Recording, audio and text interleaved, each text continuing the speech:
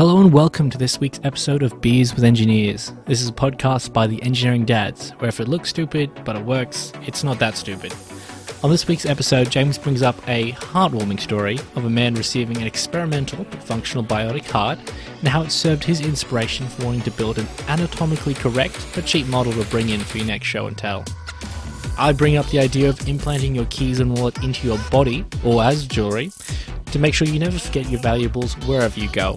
It does sound convenient, but the boys do raise some interesting questions on the practicality. Paddy then brings up some grievances he recently had with the rollout of the NBN, which I say, get in line. Anyways, let's get to it. Hello and welcome back to this week's episode of Beers with Engineers. I'm your host, Sean, and I'm joined by my co-host as usual. James, how are you doing today, mate? Yeah, I'm doing really well, man. Had a nice little afternoon surf with yourself. Feeling nice and revitalised, like I'm back to life. Loving that. Paddy, how are you, man? I'm doing good. Just a really hectic week with the old work, so I'm more than keen for a little bit of a cheeky chin wag with the boys and get a beer to get a beer down me, to be fair. Well, boys, let's not wait. Let's crack those beers. Are you guys ready? Yeah? Yeah. 1, 2, 3. Refreshing. How That's beautiful. Good. Perfect way to start the afternoon. Well, let's get straight into it. James, have you got a bit of news for us, or news or a pitch? I've got a really exciting story that I read up on yesterday, and then it tied in with one of my project ideas. I was really, really excited to share it. So, hopefully it doesn't take up too much time because there's a lot of information backmarking it, and it'll probably open up some discussion for you guys. But basically, the other day, I think it was Monday, at North Carolina, there was a 39-year-old guy who had coronary artery disease, and he went into hospital with severe chest pains and whatnot, and they found he had late-stage heart failure. So they were like, "Oh, you need some bypass surgery." So they went into bypass surgery, and then obviously woke him up a bit after, and look, sorry, the surgery didn't work. You're gonna die. We can't do anything. And the guy was like, "Sorry, the fuck? What do you mean? You guys can't do anything?" And I think after a bit of research and whatnot, and his wife was a vascular nurse or something, so she kind of knew a bit on the topic. Anyway, so it turns out that the Duke Center in which the surgery was undertaken is connected to CMAC, one of the universities, who are currently doing a study on an artificial heart. So this is called the total artificial heart, and it hadn't been transplanted to anyone yet. So they were like, "This just got approved by the FDA. Do you want to have this transplant?" He was like, "What do you mean? Do I want to have it?" Yes, I want to live. Give me the fucking artificial heart. So they did the surgery, and this guy is now stable, has gone home, the very first guy to go home with one of these things, and they're monitoring him online from the hospital, and it's working really well. So one of the big problems they face in the medical industry with heart transplants is it's the hardest organ to get because of DNA and blood matches and whatnot. So you have to wait a long time to get a heart transplant, and usually while you're waiting for it, people die of heart failure and whatnot. So this is a really, really good way of, closing that bridge and making sure they can get a heart transplant while surviving the interim. So it was amazing just knowing that the first surgery's been done like that. And his prognosis is good. So normal heart transplants, the prognosis is generally only 1 year of survival after you get the artificial heart. Okay. With this new heart transplant, it's now up to 4 years. So this guy's got a lot of hope until he finds a match. So are you telling me that you're pitching to build artificial hearts? No, definitely not. Of course not. He's doing livers, obviously. Oh, yeah. That's the one thing you actually we're going to need to replace pretty quickly, that and kidneys. I was going to pitch a bionic eye, and then we'll turn Paddy into Mad Eye Moody when he loses his eye in the surf. Look, it's not my fault that people get in my way. If I'm on the wave, you got a 6 foot guy on an 8 foot wave, trouble is bound to happen. Yeah. So you board upside down, duck dive. Yeah. But yeah, I just thought this was an amazing story because how normal artificial hearts work is they're called LVAD devices, and all it is a pump, right? But there's a lot of complications with these because one, you have to power them, so finding an efficient power source is really hard. You could go plutonium, but who wants nuclear radiation going into their heart? No. Easter egg to our last podcast. Me. Another issue is is it doesn't actually regulate the blood pressure, so you can get strokes really easily depending on your heart's demand for oxygen. This particular heart transplant, it actually monitors all the electrics in your body and also your blood pressure, and it's got a fluid device on the outside using 2 different pumps. So rather than actually mimicking the blood flow, it actually mimics your ventricles in your heart. So it works in tandem with what's going on in the external environment and regulates it based on the internal environment as well. So That's cool. It's measuring your blood pressure and going, you need to beat this fast and this hard, and it's also talking to your brain as well. So it's amazing to know where this can go in the future. Explain that. It talks to your heart. Like this external device talks to your head, sorry.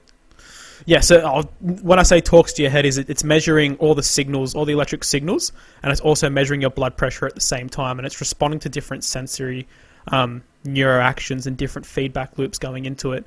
So this guy has like a electro sensory helmet on most of the time, or how does it work? So he's basically, to basically put it into example, he's got this bag on the outside with some fluid in it because this thing operates on air fluid, and he's got a bunch of like wires basically hooked up like some sort of an EKG machine, getting different signals and whatnot. So I think from an educated sort of experience, or not experience, but knowledge base with other conversations, where the electrics work from your heart is like around your shoulder, through like your vagus nerve down to your heart.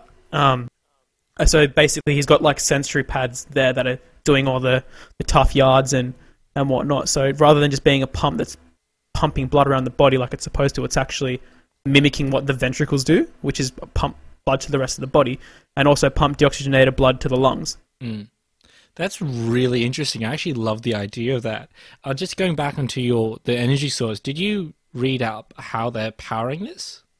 Yeah, so they're using, I think it's just rechargeable batteries that need to be... So you swap it out and put a new one in, and the other one takes about 4 hours to charge. So I didn't see the exact battery they're using for it, but I'm assuming something that's taking 4 hours to charge is pretty heavy, because imagine like when you go to sleep, for example, that thing needs to last throughout the whole night. Yeah. What would the closest like visual representation of the battery be? Because I'm thinking of like a car battery for some reason. That's what's coming to my mind. I'm not going to lie. I'm thinking back to Iron Man 1 where the guy, Tony Stark has the arc reactor and he's walking around there. Like, no disrespect to the guy that's got this, but it sounds like it's quite a heavy and bulky. And also, for some reason, I'm thinking of the movie Repo Man.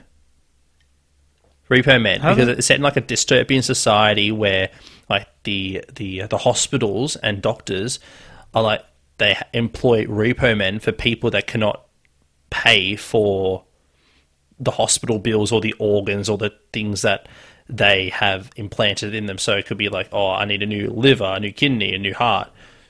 So, and if you can't pay, the repo man come and they cut it out of you and they take it back to the hospital. Oh my god! Yeah, I'm actually not sure. So from the article, not the best movie. Yeah, I have entertaining. To look into that, to watch that. But from the article, it says the recipient has to carry around a 9-pound, which is 4-kilo bag that consists of a controller and 2 chargeable battery packs that work for approximately 4 hours before requiring recharging. So it's a bit of backlash there. So yeah, I think it's 4 hours swap over. So I don't know how it'll work while he's asleep, unless you have to just wake up and change it. I mean, obviously he's staying alive, so that's it sounds, a good thing. If it's rechargeable batteries, it's likely that you can have a system that runs both off mains power, like you can be plugged in, as well as battery. So it sounds like a mobile phone, right? You can use it, you can charge it overnight. I mean, sorry, this sounds awful, but I just hate to be like that person who doesn't charge their phone overnight and wakes up with 1%. Imagine waking up with like 2% left in the batteries, and you're like, oh shit, I need to plug in. Sorry, that's an awful thought. Sorry, I got to retract that. But what if he was on a holiday and left his charger at home? That would be awful. That would be... Imagine being on like a 20-hour flight going, oh no. Yeah. But yeah, so I think that... Be like that Justin Timberlake movie In Time. Just like, oh shit, I got 2 seconds left. Yeah, well, I think the idea of these artificial hearts is, you kind of just have to ride it out. At least you're alive until you can get a new heart. Yeah. And then So I don't know if you'll be going on a plane. I'm sure that the system itself is quite smart in the sense of, hey, actually, you've got seven hours left. The reason they probably have two batteries is because the second battery is never used and it's just a backup, and you just kind of using the first one as like the main source, and that way that degrades. Like a UPS, yeah, and then you can switch in and out without ever having like a disturbance in energy, I guess. But yeah, that's. It sounds like if it's a 4 kilo like battery and this pressurized bag, it sounds like it's going to be a backpack that you could wear on. So it's actually going to be more portable than like initially you would imagine it to be. I think this is actually to a pump always, yeah. Yeah, I think they're going to make it as humanly accessible as possible. I mean, there's no point living if it's going to be such a chore, I guess. If it's going to be a hindrance on you, there's no point of even having it. Yeah, so a bit of, I guess, context is like the first heart transplant happened in, I think it was 1983, and the guy only lived about 112 days after that. Recently, some software engineers got together and made a compact heart, like you're describing now, software that worked, but it only worked for half an hour because they couldn't power it for longer than that. It was too small and had too many issues. So, but just knowing that the first surgery's been done to allow this to happen, and the guy's got a promising prognosis, is just, it's amazing. You know, we're moving into the future of healthcare and medicine, and it's just really awesome. That's actually amazing to hear that someone's be able to use technology in a way that genuinely extends your life. Without too much of a hindrance. So absolute props to whoever got this. And hopefully you're having a happy and long-filled life. But yes, he has that's kids fantastic. as well. So I hope he's somewhere in America just cracking a beer right now, just listening to Beers with Engineers. That's the... Just living the dream. Are you plugging our podcast on this story? Love it. Hey, you guys made me in charge of the business side of things. I'm trying to get the business out there. Good man, good man. Works, I guess. Anywho, the whole project pitch or project idea I've had, and that kind of reminded me of it, is so basically like my missus works with children, and you know she's really good at coming up with different activities and whatnot. And a big thing they do at the childcare center is just like teach them about human body parts and whatnot, and show them different like X-ray scans, and like try and explain to a kid how different body parts work. And she's always like coming up with these cool ideas and stuff. Simultaneously, I remember back in school when they used to teach us about the heart and circulatory system, all they used to do was just show us YouTube videos of like 3D models and how these things used to work. And the only 3D models of hearts they have out there right now, they use like little bottles and red dye, and they kind of seal it with Play-Doh, and they just pump it to replicate a heartbeat. So a project idea I've had, and this would be like an educationary tool that you kind of give to kids and to use and whatnot, is to like 3D print what looks like a heart, and then on each end have replication of the ventricles, have blue blood coming in, and a dosing point for red blood. So you had used food dye, for example. So when the blue blood goes in, red dye's dose and comes out red to show like the oxygenation of the blood. Yeah. And then what you would do is have like a heartbeat sensor, so a fingerprint sensor attached to it with an LED screen. So when you put your finger on the sensor, the pump strokes happen in tandem with your heartbeat. So it's just like, you'd go to a kid and be like, this is how your heart works. So put your finger on here, and it's like, okay, this is what your heart's doing right now. On the LED screen, it's showing what your heart rhythm's doing, and then the pumps are showing what your heartbeat's doing. So blue blood coming out red, and basically that's how it works. Like I said before, blue goes to the lungs, red goes to the rest of the body. Actually, that's really cool. I'm just concerned that if these kids are like easily excitable, and then they got, I don't know, they saw a toy or an animal or something, and then they put the sensor on and they got their heartbeat's quite high, it's just going to start shooting blood across all these other children and just across the room because it's just pumping way too quickly. Well, what I had in my head was you just have two containers, right? One has the blue dye, one has the red, and the other has like the outlet. So you have like this long tubes connected to this heart. And they're all going back into the container. So if a lot was splurting out, it would just fill the container up quickly. This sounds like a really good idea as well, because no longer is it just like bottles and Play-Doh, which would then be destructible testing or destructive demonstration. It's replicatable. You can send the STL file across the world, so anyone can print this as long as you get the other components like your food dye and containers ready. As well as you could probably expand your scope here. You wouldn't need to just do the heart. You could do other things. You do the kidneys, like absorbing different like solid liquids through, and only like certain liquids coming out. You could do that quite easily, and you can get it in the actual shape of a liver. And I think the one thing that I always love is if you engage children the right way, if you engage them in learning about a topic which seems kind of boring or difficult, but you make them passionate about it, they will go to the end of the earth to learn about it. Like, absolutely. If you get the right person interested at the right time, that's their career. Like, they will be so excited about this. Like, you always do jobs that your parents tell you about, that the parents get you excited about. But if you can make something where, and not just this topic where we're talking about like human anatomy, but if we talk about engineering, I guess, or accounting, lawyering. Not so much accounting and lawyering; they seem a bit dry to me. But if you get something which is, well, maybe because your dad, who was like into this, what the field that you're into, he was like, "Oh, I don't like that. I don't like those people." Maybe like, but you never know. The son of a lawyer be like, "Oh, I want to do that." No, but I'm just thinking about like young children, getting them excited at a young age about a certain topic. It's good you mentioned that, because I used to actually tutor this year 11 in chemistry, and he hated chemistry. His parents pushed him to do it. He's getting about 10-20% in his exams and whatnot, and like, can you please tutor our son? And I'm just like, why are you doing chemistry if you don't like it? He goes, I either do chemistry or physics. My parents are making me do it, which I didn't agree with. You should be able to pick your own subjects. But anyway, and I said, well, what do you like, mate? Like, what are you into? He goes, I don't know, playing footy. And I was like, cool. I had to teach him about how like the atom worked and about how Lewis bonds worked and whatnot. And I was using positions of footy players and saying, like, think of when a scrum happens and doing that in terms of electron attraction and whatnot, and trying to relate the two. And he loved it. He ended up going, sweet, like, this actually makes sense. Went from getting 10-20% to 60% in his final exam, which, like, obviously he wasn't doing amazingly, but at least he was passing. And just seeing how you can engage a kid or a high school student just by making it interesting for them. Yeah.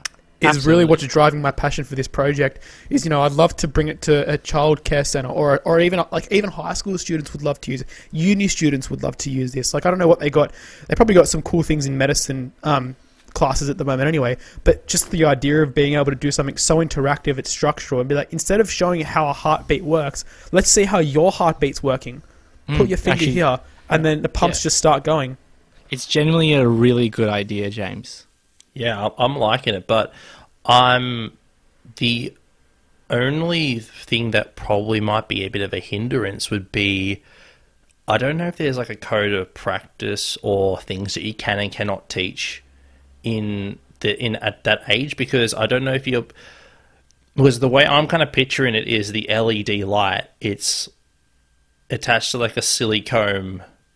I'm probably thinking of something completely different, but like the way that you're describing it is just like this LED light. If you touch it, it will show the way your heart is beating. Correct? Or it might. So not an LED light, an LED screen. So the fingerprint's just a sensor, and you put the fingerprint on there, and then the LED light just shows your heart rhythm in tandem with what's going on with the the 3D modeled heart. But really good. Pick up and question about, is this legal to do? Yeah. Is there a code of practice you got to follow? And I don't think there is, because like the missus always comes up with these ideas, and from like Pinterest and shit, and she just goes and takes it to the school, and like the bosses are just like, yeah, like if they like it, do it, sort of thing. So I don't know how you get into actual high schools and whatnot. But like looking at the curriculum, as long as it's within the curriculum, like you're talking about anatomy, right? That's a broad spectrum. You can talk about a lot of things. And it's also quite a dry topic, generally speaking, because you don't have these tools. If you can provide such an inexpensive, a really accessible tool going forward to everyone, you're helping so many people get interested about this topic. They might not become doctors or whatnot, but they have a better understanding about the heart works and whatnot.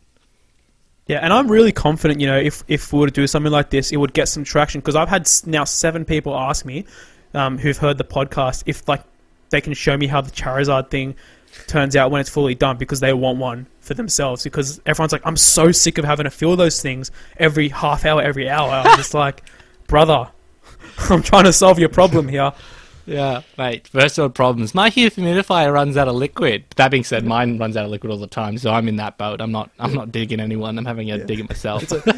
Do you have first world problems? Engineering Dads has Yes, you we covered. do. We're you guys. We're the repo men for this problem. 100%. But with the but with the LED light, I was thinking beforehand.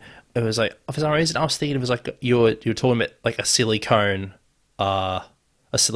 sort of like heart or a lung or something. So it's a bit more of a visual thing. So, but that's why I was thinking it might run into a bit of trouble. But I think you can still like show them pictures. You just can't show them like actual size or whatever, like a physical, like what it physically could look like.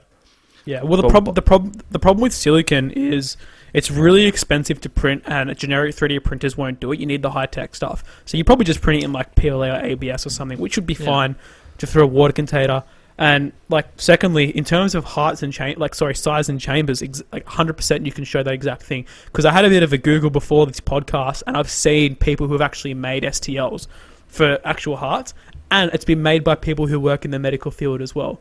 So, because if you go to a cardiologist, for example, they've got a 3D heart. All cardiologists have a 3D heart in their practice, because when you're consulting them, they like to show you what's happening at the same time. They need the visual, That's right. Because I used to see a cardiologist, and he used to always say to me, oh, this is like your left ventricle, this is what's coming out of it right now.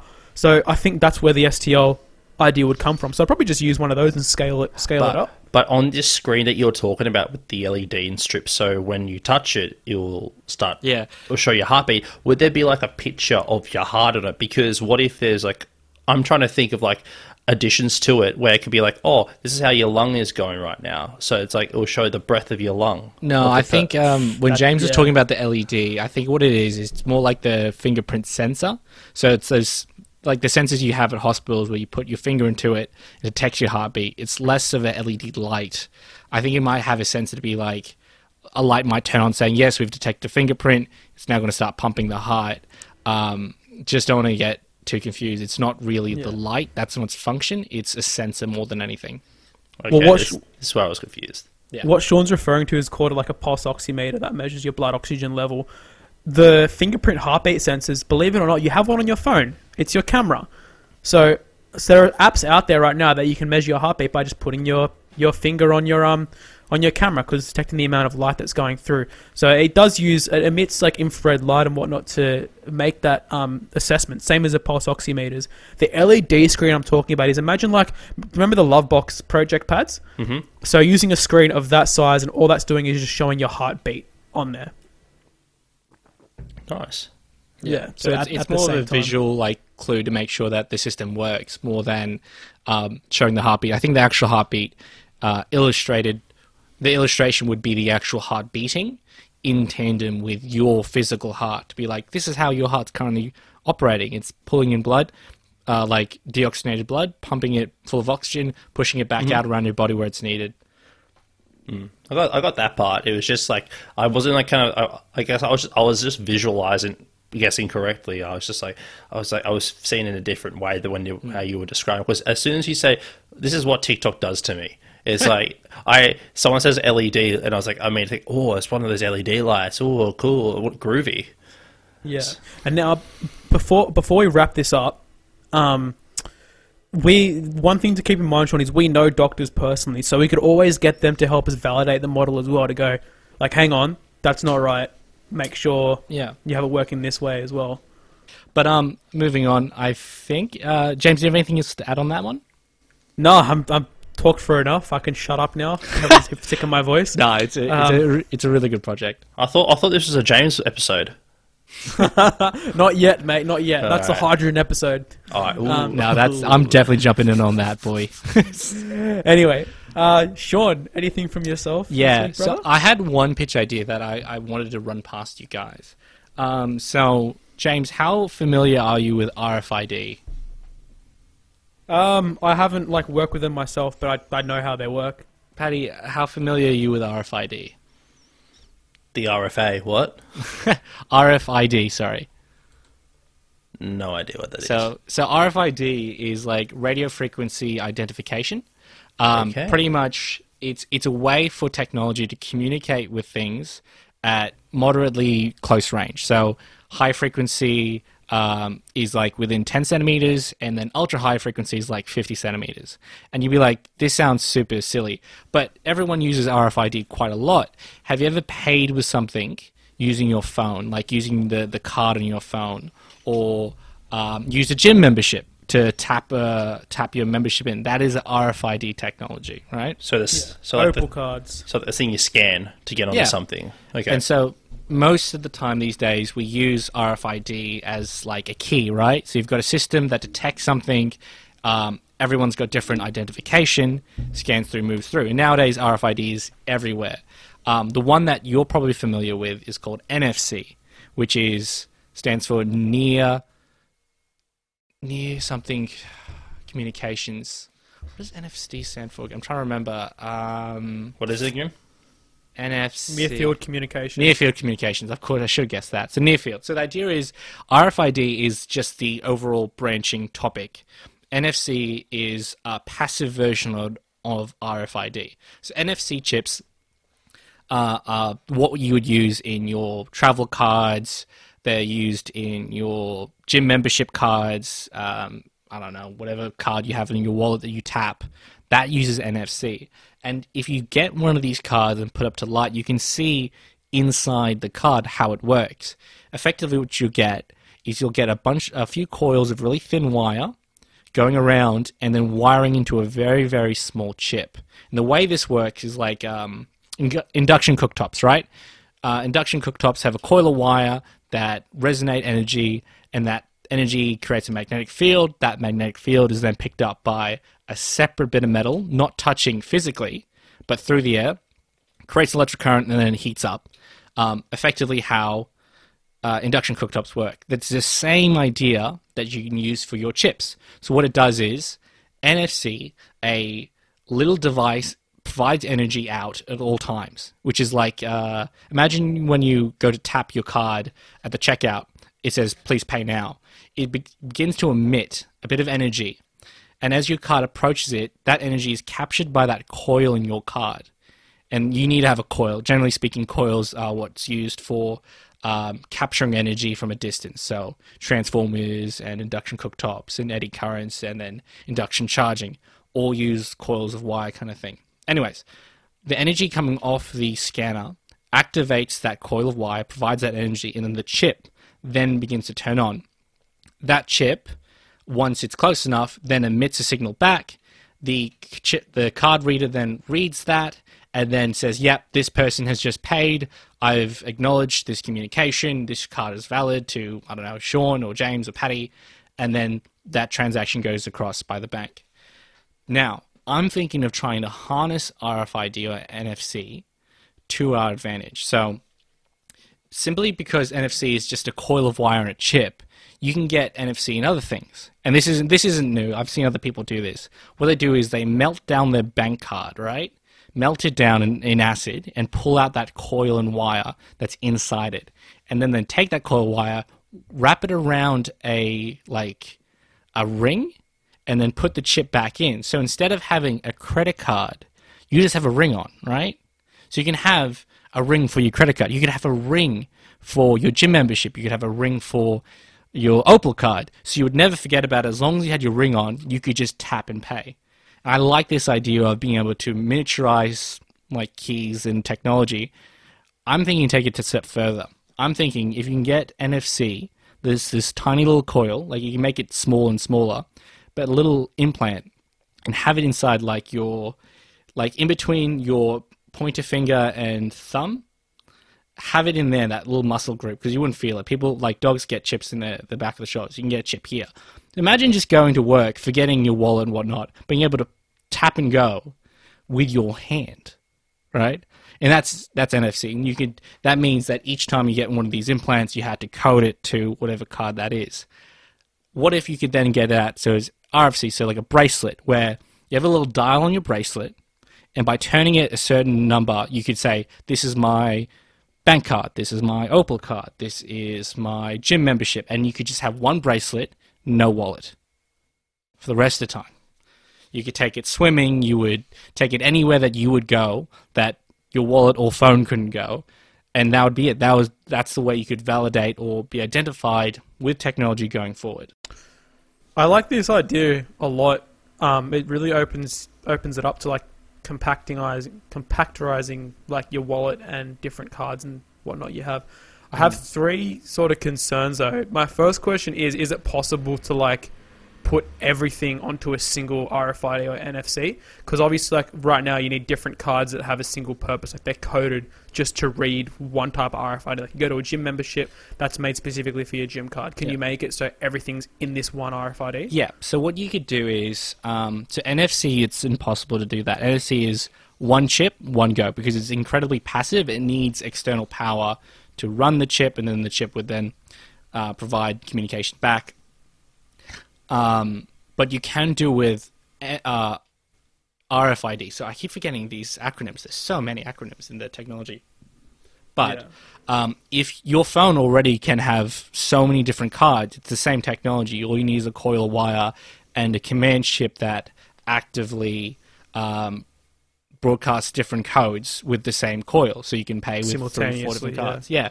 So if you could take that technology, like cannibalize a phone or whatnot, or just get the components out of it, where you could have eight different chips or 8 different readings or inputs into this little chip, and then customize it by copying it from, I don't know, your bank card into it.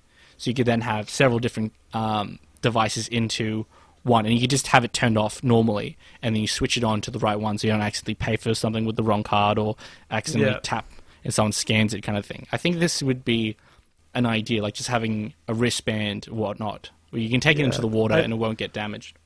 Because I don't know how I'd feel about having it invasive where you implant it, but what you could do is have, like you said before, like a ring or something even small that's just like attached, like maybe a button on like your watch or your jacket or something, and then have like an app to it, and then you can select what you want to use via that app. So you have full control over, like you said, not paying with the wrong card, for example. I mean, at that point, though, you've already got a phone that has that capability. You're kind of covering your bases twice. You don't need the wristband if your phone can already do it, which it can. That's true, but your phone only has certain things on there, like your credit card and I don't know what else. Like you can't have your gym membership and your work pass on your phone and think whatnot. certain ones can. Certain ones can scan codes that you can then broadcast at a later time. Yeah, I haven't seen, because like I've got a lot of NFC tag cards and a lot of RFID cards, and I've never been able to do that. But if you can somehow transmit the frequency through something else more compact, then... Oh, for sure. I mean, if you put any card up to modern phones, I guess, if you put any card which is NFC enabled to your card, the phone automatically detects it. It says, oh, there's an NFC card right here. I've detected this. It's always scanning for a new card. You can check your Opal balance, like your travel card, just by tapping at the back of your phone these days. I don't think it would be that much harder to get that technology and just make it purely that. I don't know, I like the idea of the thumb one, because if you ever forget your keys on your way home and your door is now RFID enabled, you could just tap it against the wall. You would never need your keys ever again. And same for like a Tesla, it uses NFC. You could just tap your hand on the car or get close to it. The car will open and it would drive itself. Like it would just be like the key you never forget. Yeah, I'm keen to know. Oh, sorry, go Pads. Well, I got a couple of points on this, because in the meantime, you guys have been talking, I did a quick Google of the situation, and my first kind of point is, because I'm not going to go into the whole the whole scientific aspects and the engineering aspects to this, because I don't really know them. I only learnt what the RFID was just a couple of minutes ago. But my fear is I would literally if I had that in me, I would forget it all the time. That's the first thing. I would just to the point where it's like, oh shit, because you explain the situation, oh, I forgot my phone, wallet, keys, what am I going to do? I would honestly be like, well, I guess I need to go back home. Because I would honestly forget I've had it implanted in me. I'm that forgetful of a person. Well, I mean, there's a good example of this, right? So, modern Teslas, and this is a story that I can relate to Dad, right? We went to a Tesla meetup group, and we talked to other Tesla owners about funny things that they got used to. So one of the things about that car, right, it doesn't actually have a key. You've got a little black NFC card, which you tap on the side of the door, and that way you can give it to, say, someone like a car wash, right? You don't actually have to give them. Every other time, it's on your phone. You want the car to come to you, you press a button on the phone. And you want the car to start heating up at 6 a.m. before you leave for work, you press a button. But and so you go to your car, the car unlocks when your phone gets near it, locks the car when your phone leaves. So always keep your phone on you if you're a Tesla driver. Anyways, one of the stories that this other driver told me was he was so used to the Tesla, like it took him a week to be like, I don't have keys on me. Oh wait, I've got a phone. I don't need it. He leaves his wallet in the car because I pay with my phone. My car key is my phone. I browse social media with my phone, kind of thing. And so one time he goes, I'm going to take the wife's Golf out, a VTI Golf, and so they drove in. They go into the car spot. He goes, yep, sweet, babe, let's go. Goes in to have dinner and comes back and sees the lights on, goes, ooh, something's not right here. It's like, someone's trying to steal my car, and he gets in the car. The car is running, still running. Key in the ignition, turned on, still revving at a few thousand revs per minute. It's been doing it for an hour and a half. He forgot that, one, the car is a normal ICE, internal combustion engine car, so it doesn't actually... you have to manually turn it on and off, unlike Teslas, which is just electric motors. And second, he forgot to completely unlock himself. The point being is, this guy, within 1 month, got used to the Tesla so much that he forgot how to drive a normal car. I think that if you got used to not needing your house keys, after a while, you're not going to need your house keys. But then he comes my second and third point. My second point is as you were saying this, I'm immediately thinking about Black Mirror, because there is an episode in it about helicopter parenting, and in that episode, basically the mother or a bunch of parents have done what you have done, where they've implanted a chip into their children's neck, or I think it's the hand, and so they always have tabs on them wherever they go. So a worry would be for me, at least why I would probably want to get it, is because if this little plant, I would need a guarantee, 1,000% guarantee, a percentage not even realistic, 100% guarantee that it is unhackable, and that was my next question. And unhackable, because what if someone what if a government finds that and starts having, so they trace me wherever I want if I'm a real weird conspiracist guy, but I'm not, so I don't really give a shit. Well, what's the government I had a question. My question was not going to be what if it gets hacked, but my question was also, I'm interested to know how you would make it hack preventable. Yeah. Mm-hmm. So there's two things. Thank you for doing that. So the two questions: one is it hackable? Can you track identification, whatnot? No, it's going to be too small. If you have it this thing's the size of a grain of rice, I guess.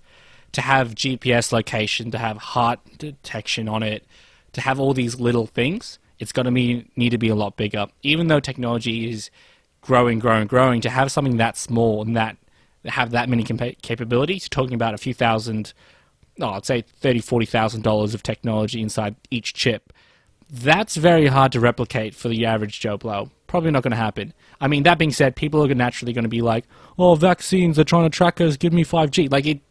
Whatever they think that this is possible. It's not.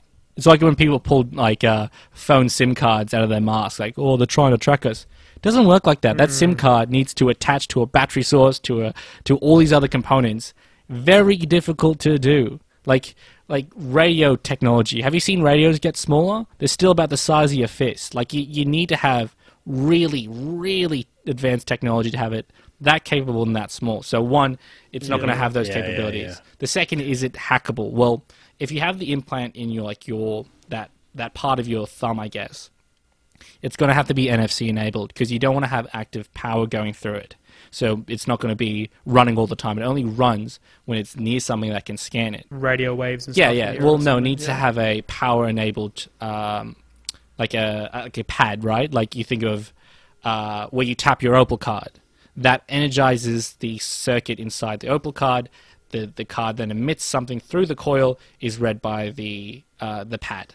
Same for when you tap your MasterCard or Visa Have it hackable. Yeah, so to hack something that's NFC, right, you need to have incredibly close contact, so it needs to be touching it, and you need to know it's there.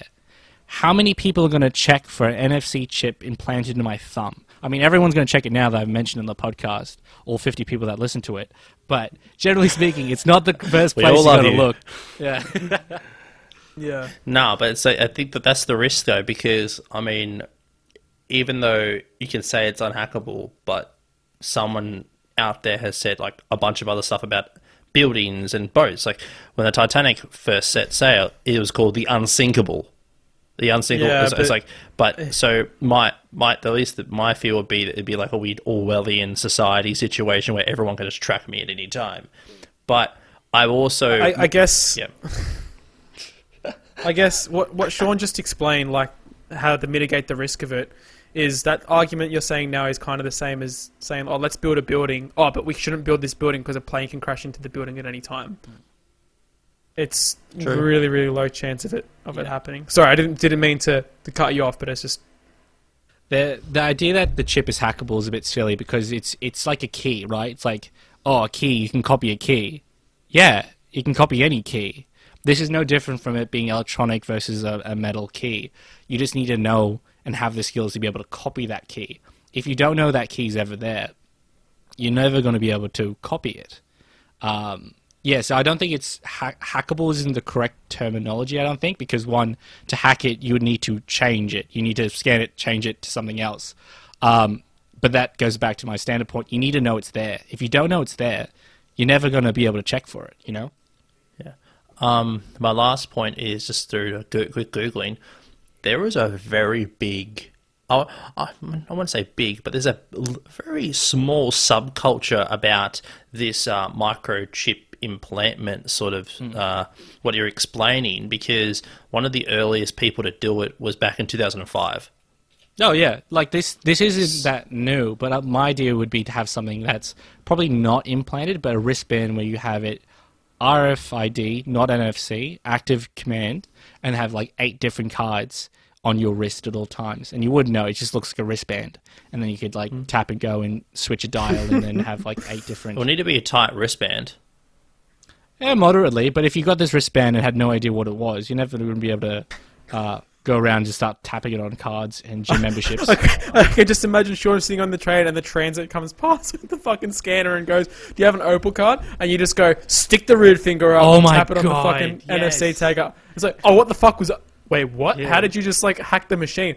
I didn't hack anything. I just fucking No. Even better. Don't even explain. Just say magic. Walk away. Well, magic. Walk away. I think isn't that a great saying that technology that people don't understand is always considered magic. Like in that, I love that. If you don't understand it, I think half what you guys do is magic. I'm still bewildered all the time. It's like, what the fuck's going on here? If we're just apprentices. We're still learning how to use them. I have no idea what the fuck I'm doing half the time. Right, no. Here's what's going on. You guys are the sorcerers. I'm the sorcerer's apprentice over here. I'm like, what's going on? Good stuff. Hey, Sean. So I guess as a summary for that, if we take a step back a bit, so those NFC tags you described, in those coils, is it storing data from different readers, for example? So use a credit card as an example.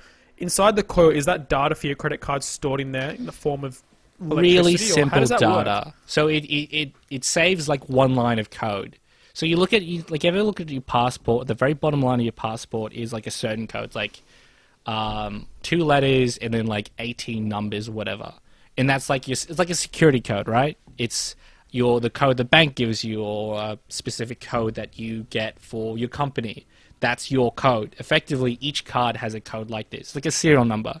So all it does is scans a serial number, and each letter, a number, represents certain things. So the first 3 are usually the name of the person that made the card, like the bank, for example. Then like the branch, the identifier, and then the rest is just your personal code.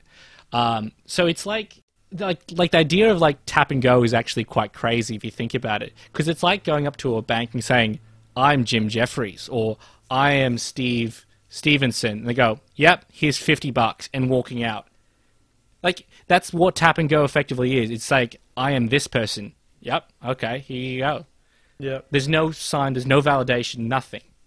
That's So really, like, it's just a bunch of ones and zeros stored in, like, yeah. the electrical coil. It's not even And it's like 18 numbers or something. It's probably a bit more complicated than that. But I've got an RFID copy and writer at home.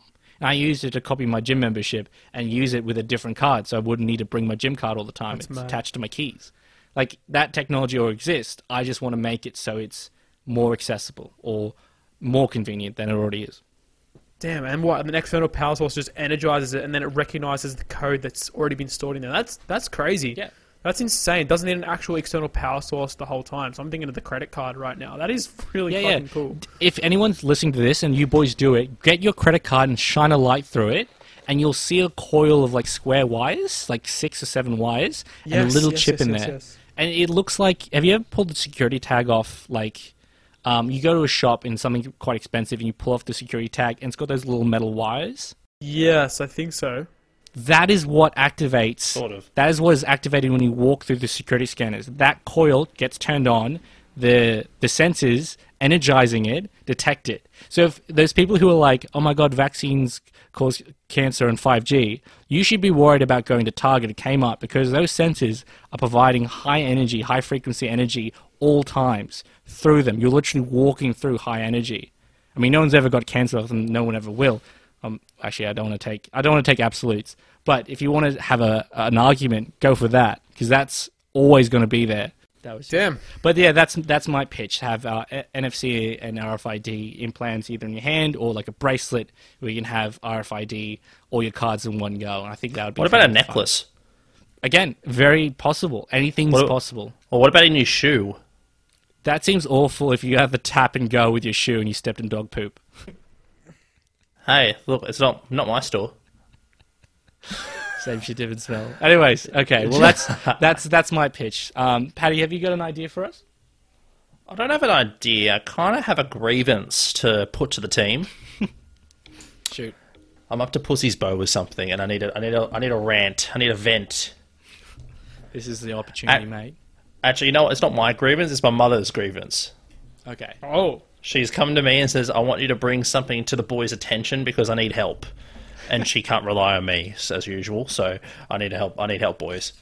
Basically, I don't know about you, but I love making phone calls. Open-ended question. Love it. Continue. Thank you. I'm starting the trend. Basically, and we're all aware of the NBN, correct? Yeah, the bungled mess that it is, correct? Exactly. Bungled mess indeed. Hold me back, boys. And we find, like, I don't even know. When was this first launch? Like back in 2005 or something? It finally comes into the area in last year. My mum is very much into vintage stuff. So a lot of the time, like if you walk into my house, you boys have been there, it's pretty retro. There's like a lot of weird stuff, phone. There's a lot of like couches and photos and like posters and whatnot. Yeah, Pulp Fiction, the epitome of vintage. Anyways. Oh, not talking about Myra. I'm talking about like the house in general. Come on, bro. Okay, sorry. Yeah, you're drawing me off out of my point. I do love your house though, Paddy. Thank you. I love your house too. Even though I wish you painted it red, like just so it'd be a bit different to the entire rest of the neighborhood. Okay. Oh, we're off track, boys. Get back on it. Sorry. Basically, the NBN goes in, and my mum bought these 2 really cool phones, these rotary telephones, these like old-fashioned 60s dial phones, like the ones you would see, like an old movie or something like that. Your parents probably had them back in the day. Yeah. They're working before the NBN. Yeah. NBN goes in. They no longer work because the NBN primarily, I don't know what like the stats is or what it actually runs off, but for some reason it's like these phones are too old or the technology is not advanced enough for the NBN to be used. That's actually kind of concerning because what that should be is the phone line should connect straight to like the NBN shouldn't affect the phone lines. The phone lines run separately in tandem, but separately to internet cables. One of the things I'm really pissed about, just a quick tangent, the NBN, right? Fiber optic cables, that was installed in Canada in the fucking 70s. We are behind Canada 50 years ago. I don't understand. Anyways, the idea behind... made Wi-Fi. Boys, James, get your pitchfork. Oh, I feel a I'm mob fine. coming on. Yeah. But you're right. The cable itself should be separate. There's no reason that it shouldn't be working unless they're replacing the network cables, which sounds outdated because a lot of people use those lines. And another thing that you should also notice that, not notice, but something that you should keep aware of is if power lines go out, the radio lines stay on because if people need to make phone calls, you still can. However, if the power lines go out, they need to power the phones somehow. So the phones themselves, they're enabled to take voltage and current from the radio line and power the phone. That way, if you need to call emergency services, even if the power's down, you still can. Nowadays, everyone's got phones, mobile phones and whatnot. That being said, you can actually hack that cable. If you get the cable for an old phone, cut it apart, there's probably 5 or 6 cables into it, and plug it into a socket. You just need to find the two, one that's ground, one that's power, and you have power even if power outage is going on. You can still power 5-volt stuff, nothing, small lights and whatnot. But you can have power even if the power grid's failed. But yeah, it's very weird that the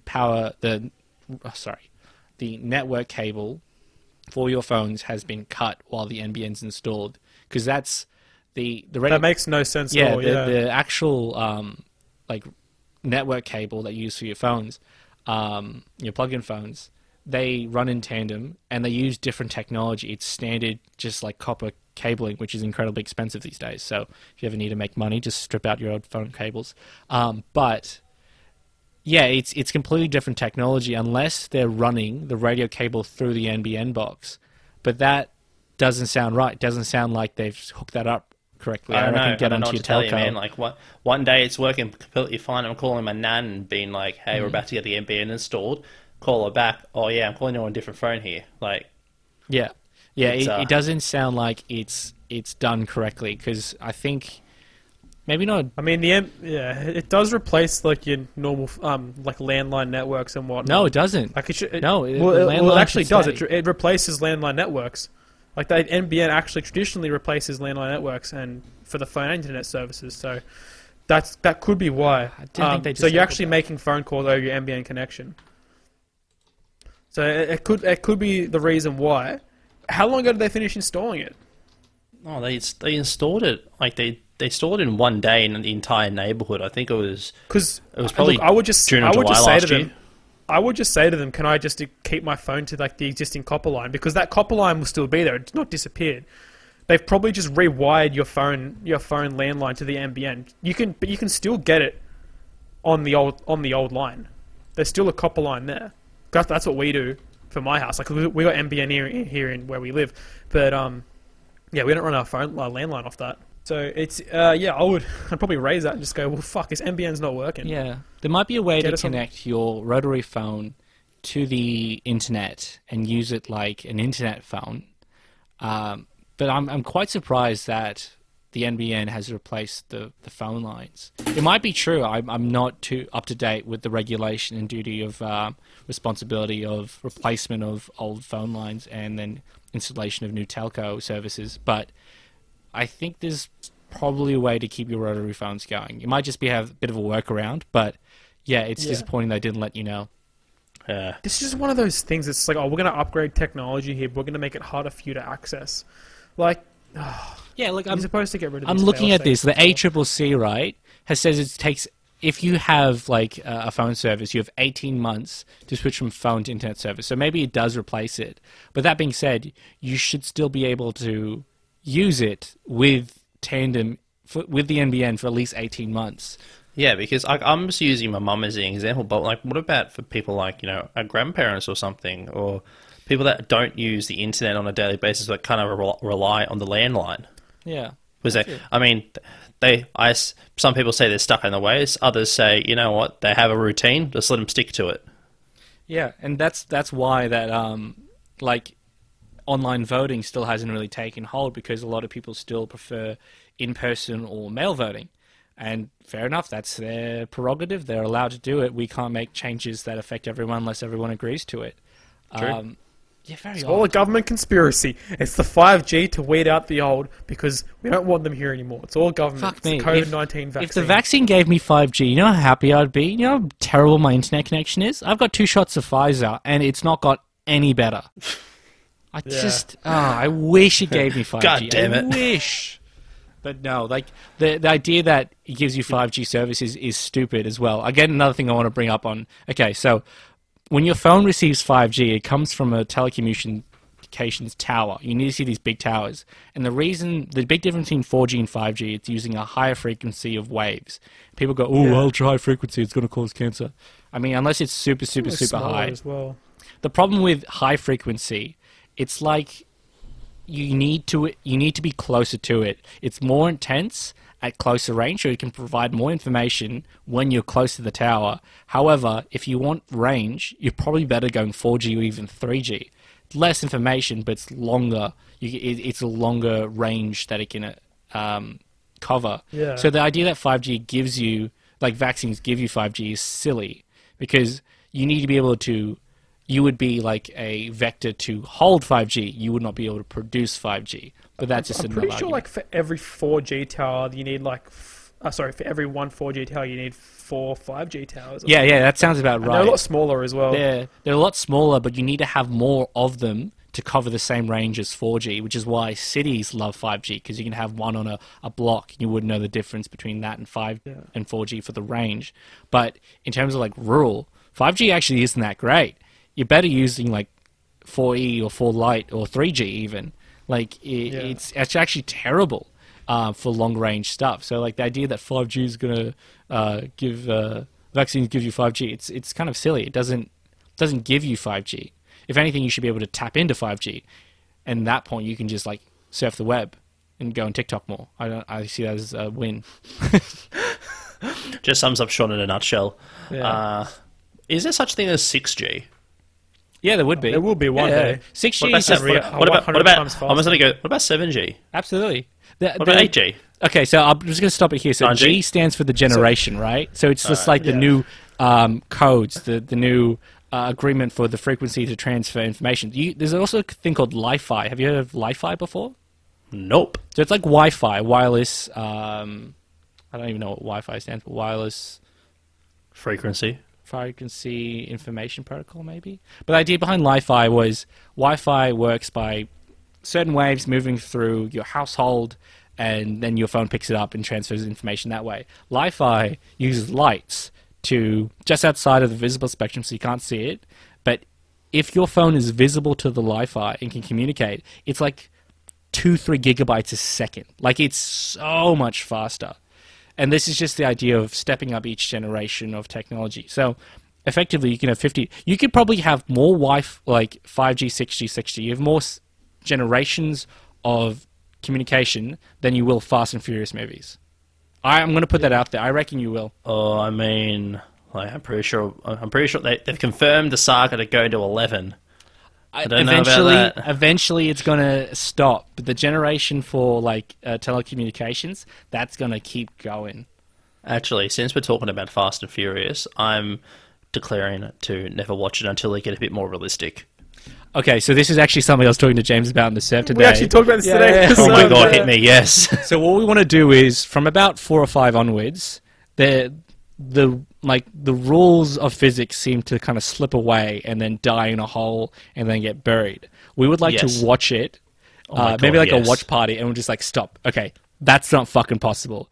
Or like that runway's got to be like 30 kilometers long. I remember everyone had a gripe about that, but or what about just when Paul Walker and Vin Diesel fall from a fucking 100-foot I said this building in the that's like surf. from a cliff into water, and it's like that water is concrete. that's concrete. Yeah, it's We concrete. That is said literally this. concrete. We literally said this in the surf today. Like no one is going to survive that. It's like there's only, I think there's like 1 or 2 examples of someone surviving, and that's because like it's like one of the people, like someone, it was like a jumper from on the San Francisco Bridge. What's that bridge called? The Golden Gate Bridge. Yeah. And Golden the Gate only Bridge, reason yeah. he survived was he went penciled, and he was wearing work boots or like it's like actual like steel cap boots for some reason, and it's just like the way he fell, it saved him, but he was paralyzed. Like Yeah, it's like Yeah. being struck The by whole lightning. idea, that whole idea of if you throw a hammer underneath you and break the surface and you'll survive, that is total garbage. If anyone ever tells you that, do not believe it.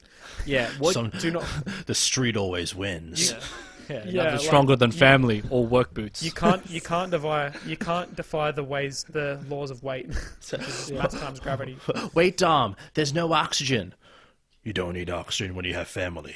Okay, we're gonna kill the Fast and Furious family memes I here. am so down for this. We need to pencil this in, boys. Okay, But, I think yeah, the next podcast we're just gonna watch one of the movies, all write notes, and then we'll just come back and just be like, you know, what I had a fucking problem with everything.